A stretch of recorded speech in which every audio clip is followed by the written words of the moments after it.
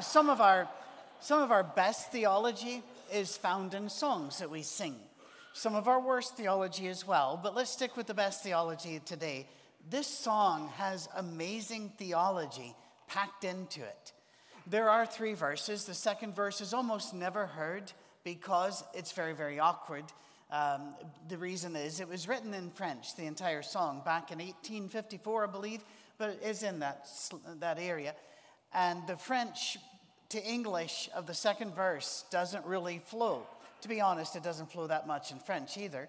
But we're going to take a look at each of the verses, one per Sunday, Lord willing. Let's remind ourselves of the lines in that first verse. The stars are brightly shining. This is the night of our dear Savior's birth. Long lay the world in sin and error pining till he appeared and the soul felt its worth. I want to talk about holy first. Let's open ourselves up to the concept of holy and all that entails.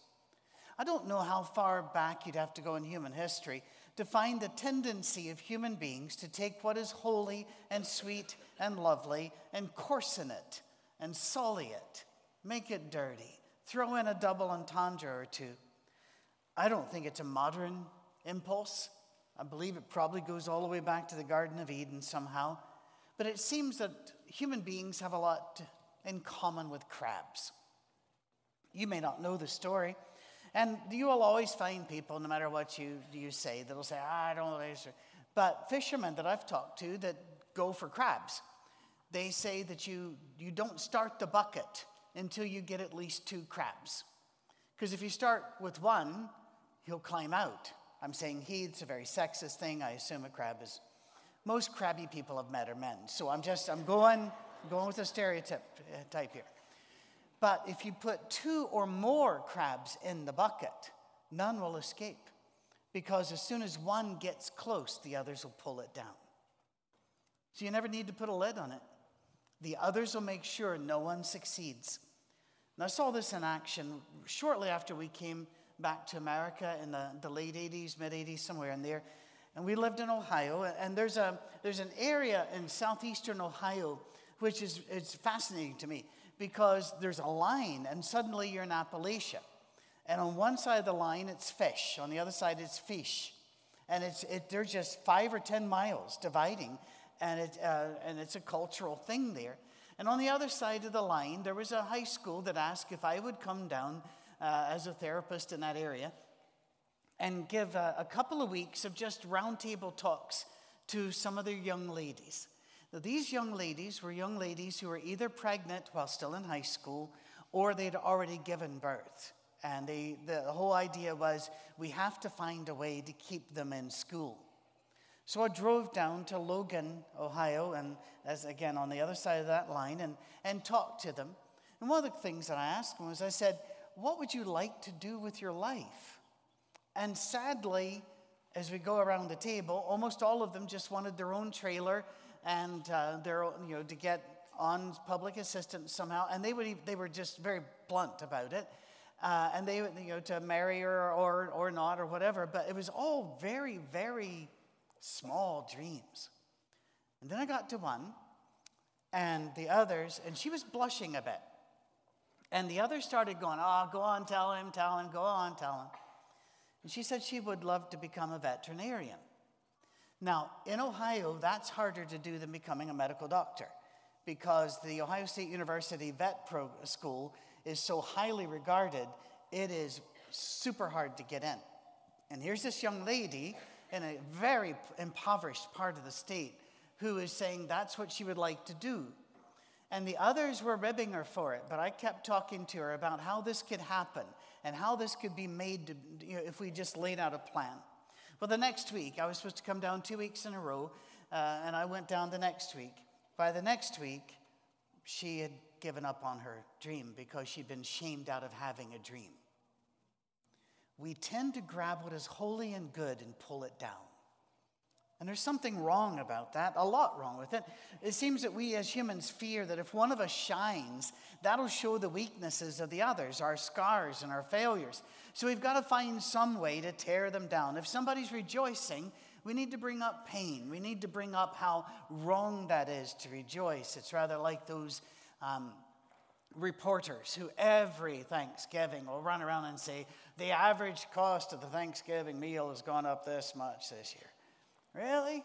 You've been following me about? I don't think so. And then they'll do things like, this is how many calories are in it. And we're all, I don't know about you, but the mandatory government put the calories up there on the menu has stolen a lot of my joy. So I have become a menu atheist. I just don't believe in these numbers. I have a higher deity, and therefore, be unto your own. But I can remember when I was a boy, we'd drive by these massive houses every now and then. My dad would always go, oh, I wouldn't want you to even give me one of those. I'd hate to pay the taxes. And inside, I'm just a little kid, and I'm going, I'd give it a go. I'd like to try that. You'll see models, and people will go, oh, rural women don't look like that. And my thought is, well, some do, but you could argue it may not be worth all the effort. That's their full-time job, mind you. But what are people doing? They don't like to see others succeed for some reason. And then we shout at each other in Senate floors, and we yell at each other in politics, and we scream at each other online behind our anonymity. There's just something very wrong here. Maybe they don't understand what the song says next. Long lay the world in sin and ever pining till he appeared. Here it is. And the soul felt its worth. What are people worth? Well, there's a concept in sociology and psychology called utility potential. And not to slander our teens, but it is usually used about teens. And that is, we tend to form friendships based on what that person can do for us. But that's more frequently in adolescence than in later life. For example, if the cool kid likes me, I get to sit at the cool table. I might get to hang out with the cool kids and go to the cool parties. It's that whole concept of what can they do for me. If there's utility potential, you lock on to the new friend. Most of us grow out of that. Some people never do. If we do grow out of it, it's because we develop something called affection. And we look for points of commonality rather than weaponizing differences and attacking each other. Maybe we need to get a concept called the preciousness of others and just brand that into our hearts. We spent months looking at thin places. So we should have an idea of the holy and how holiness can intersect with us on a daily basis if we have our eyes open for it. In many ways, it is true. Our biology and our appearance does not separate us from the animal kingdom. God developed some very elegant solutions to things such as vision, locomotion, blood flow, and the like. And so the joint in the knee, somebody there'll be these little Lamarckian, if you don't know what that is, you can look it up later, graphs. And there's the knee of a human being, there's a knee of an ostrich, and there's the wing joint of a bat and such. And it'll say, see, they're all the same here. Well, there's an elegant solution. Do you have a better way for a knee to move? At this point, we don't really have a better way for a knee to move. This is the way knees move. It's rather like watching, if you know anything about art at all, you can tell a Van Gogh from a Renoir. They have a different style. God has a style, and so he did make us with blood and bits of bone and the like, yes. But we are different according to an ancient story. And God said, let us make mankind in our image and in our likeness, so that they may rule over the fish in the sea and the birds in the sky, over the livestock and all the wild animals, and over all the creatures that move along the ground. So God created mankind in his own image, and in the image of God he created them, male and female, he created them. Then the Lord formed a man from the dust of the ground and breathed into his nostrils the breath of life, and the man became a living being. The difference between us and the animals is that they were spoken into being. We were handmade by God. And unlike the animals, God breathed into us. We became one of his family. We became a being in his image. And since that time, God has tried to impress upon us our value. He promised us one day he'd show us exactly how valuable we are. So in Isaiah 53, he sends his son, but ahead of time he says this is how it's going to work. Verses, and you need to know Isaiah 53 before you can really appreciate Christmas. The first 3 verses, Jesus will come and he will be like us. He will wear this skin. He will have to move with these bones and tendons and muscles. His joints will articulate just like ours. His heart will break. He will be happy. He will be sad. He will have breath issues. He will have teeth issues. He will have everything that people had at the time. He will live in a world that tears people apart, denigrates them, refuses to assign them any value because they are not of Rome and the ruling circles.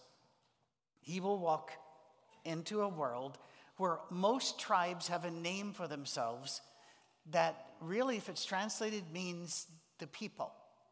Now, we could do this with Native American tribes, for example. Navajo, Sioux, Shoshone. If you take a look at these names, almost every one of the names means the people. If you're us, you're the people. If you're them, you're not. Human beings have done this always. If you're this color, you're people. If you're that color, you're not. If you're like this, if you believe with us, if you agree with us, then you're okay. If you don't, then you're not. And it assigns people value in this arbitrary and sinful way. And so in verses 4 through 9 of Isaiah 53, Jesus will pay for us. He will pay a price for us, ultimate price. And then verses 10 through 12, he will be rightly restored to the position he left to come here and live among us. And Paul would say essentially the same things, by the way, in Philippians chapter 2. Have this same mind in you, which is also in Christ Jesus, who did not count equality with God a thing to be grasped. It's the same story of Isaiah 53 because it's an important story. It's something we've really got to get into ourselves here. And we could be forgiven for asking a very important question here. Is God an idiot to pay that much for us? If you take a look at how human beings devalue each other, you would have to surmise that God's an idiot, unless you have the belief in God that says he gets to decide what is true. He gets to decide what is valuable, and we do not. Why would he overpay? Why would he buy so much? Well, Jesus tells us. Take a look at this. First of all, our value is far more than we realize. Jesus' own words, are not 5 sparrows sold for 2 pennies? If you're wondering why people want to buy sparrows, it's complicated. Yet not one of them is forgotten by God. I love that. Look at that. Not one of them is forgotten by God. Indeed, the very hairs of your head are all numbered. Don't be afraid. You are worth more than many sparrows. What does the world want to tell you? You are not worth more than the world on which you walk or the animals here. In fact, what is the problem with the world? It's people. People are using its resources. People are breathing. People are stepping on stuff. People are eating meat. I had a lady once yell at me, meat is murder. And I'm going, no, if you believe killing the animal is an act of murder, fair enough. But the eating of it is merely disposal. That's all that is. And people don't appreciate having their language sharpened. And by the way, I have no problem with vegetarian, veganism. Go for it. It's fine. The point is, we are valuable. God says so, and the world keeps screaming, no, you're not. You're a problem. Well, why would God love us so much? Well, he says, it's all about love. For God so loved the world that he gave his one and only Son, that whoever believes in him shall not perish but have eternal life. Yesterday was the Army-Navy football game, and as one of the commentators said, this game is different because everybody on the field to a person, and all of those in the stands to a person, would die for anyone who is watching it. That really changes your perspective on things, does it not? Well, God goes a step further. He didn't just die for us, if I'm allowed to use that juxtaposition of words. He also lives for us and wants us to understand it's about love. And love screws up all of the value charts. We love our children. Love drives us to have children. There are a lot of reasons not to have kids. It comes down to sleeping, expenses, nagging, that sort of thing. And I love my grandsons, but they refuse to sleep if they're in my house because that is a waste of playtime. One time, Cammie and I were so exhausted, we looked at the boys, at that time aged 8 and 6, and we said, stay in bed until 7. Here is the clock. Stay in bed till 7. Well, by 6:30, 6:40, they were sitting on the top step going, 7, 7, trying to get the clock to go faster. Now, all that said, we then get another grandkid and we're happy. And you could say, are you insane? No, because love changes the equation. Love makes this worthwhile. Love gives us a reason for this. As we've learned from countless shows like Antiques Roadshow and shows about pawn shops and restored cars and redone houses, something is worth what someone will pay for it. God is not an idiot. We are. We are the ones who don't understand the value of every single person, including our own value. If we understood it, maybe then we would not sell ourselves so cheaply. Maybe we would not settle for sex when we want love. Maybe we would not settle for noise when we want companionship and joy. Maybe we would not settle for presence, TS, when what we really need is presence with a CE. We just need you there. We don't need the stuff. My wife and I send out an annual little notice to the kids. Don't buy us stuff. Because all that means is we got to get rid of it before you put us in a home. So if you buy us something you would like to have when we go into the home. Because we don't really need it, don't want to dust it or vacuum around it. What we really like is you in the room. That's what we want. And no kid in the world gets that. But it's still true. We live in a universe that has switched the price tags around where we value the wrong things and devalue what is valuable. So when Jesus appears and the soul feels its worth, it changes everything. A thrill of hope. The weary world rejoices, for yonder breaks a new and glorious morn. Fall on your knees. Oh, hear the angel voices. Now, why is the response to fall on our knees? Now, again, don't run ahead and grab theology. Just in the song, it is because somebody has come to tell you what you're worth. And what you're worth is far more than anything you ever thought it would be. I know I'm growing old because I caught myself watching Antiques Roadshow the other day and paying attention. These are not good signs.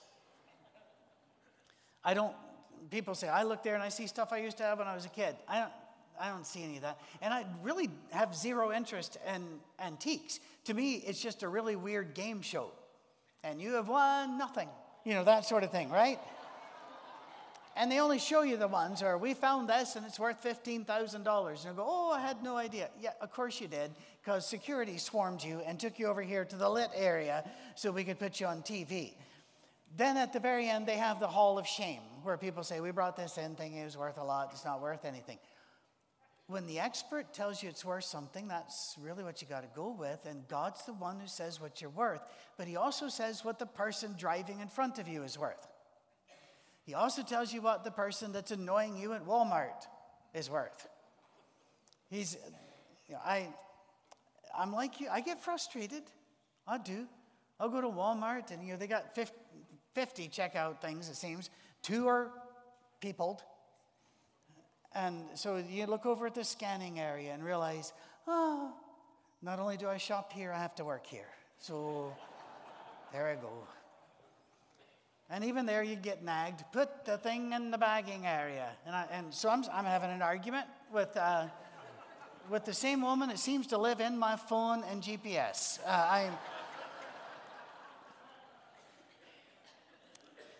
And God has to keep slapping me up the head, saying, I hung as long on the cross for them as for you. Now we look at everyone differently. Look at this one. So from now on, we regard no one from a worldly point of view. Though we once regarded Christ in this way, we do so no longer. Therefore, if anyone is in Christ, the new creation has come, the old is gone, the new is here. We don't look at people the way we used to. It's not utility potential. It's not whether we value that type of person or they're in our way or they're like, no. God made them, and he says they are more precious than anything in the universe. Whenever you know the value of everything, everything changes. Racism ends. Crime stops. You're not going to take stuff from people. You're not going to hurt people. You're not going to break their stuff. Heaven breaks into the present when you love people because of the way God loves us. And he says that's what you're worth. How many of us would love to go back and spend more time with our children and spend less on them? How many of us wish we had more time with a parent or a spouse? How many of us wish we'd studied harder in school or tried harder to learn a sport or a language or a skill or an instrument? It's all because we did not realize the value of people and the value of our time. So we waste time. We didn't realize the value of the moment, and now it's gone. I want to make sure I'm phrasing that right. How would knowing the value of everything change the way you view today? Let's start by realizing that what God says about us and what God paid for us is realistic and based in fact. It is right and true and holy the night we found out what we are worth and found out everyone else is worth that as well, and that we need to change the price tags on our planet. We need to say when Jesus was born, he said it right, and the preciousness of others changes everything. I'm going to step down here, and the team will come up in a bit. We're going to be a little slower getting into class, maybe. Gary, what's that? No class. There is no class today because they're not able to get the heaters going as properly. Okay, so just got the news. So we're not going to have class, and you all can just go to Dickens. That sounded wrong.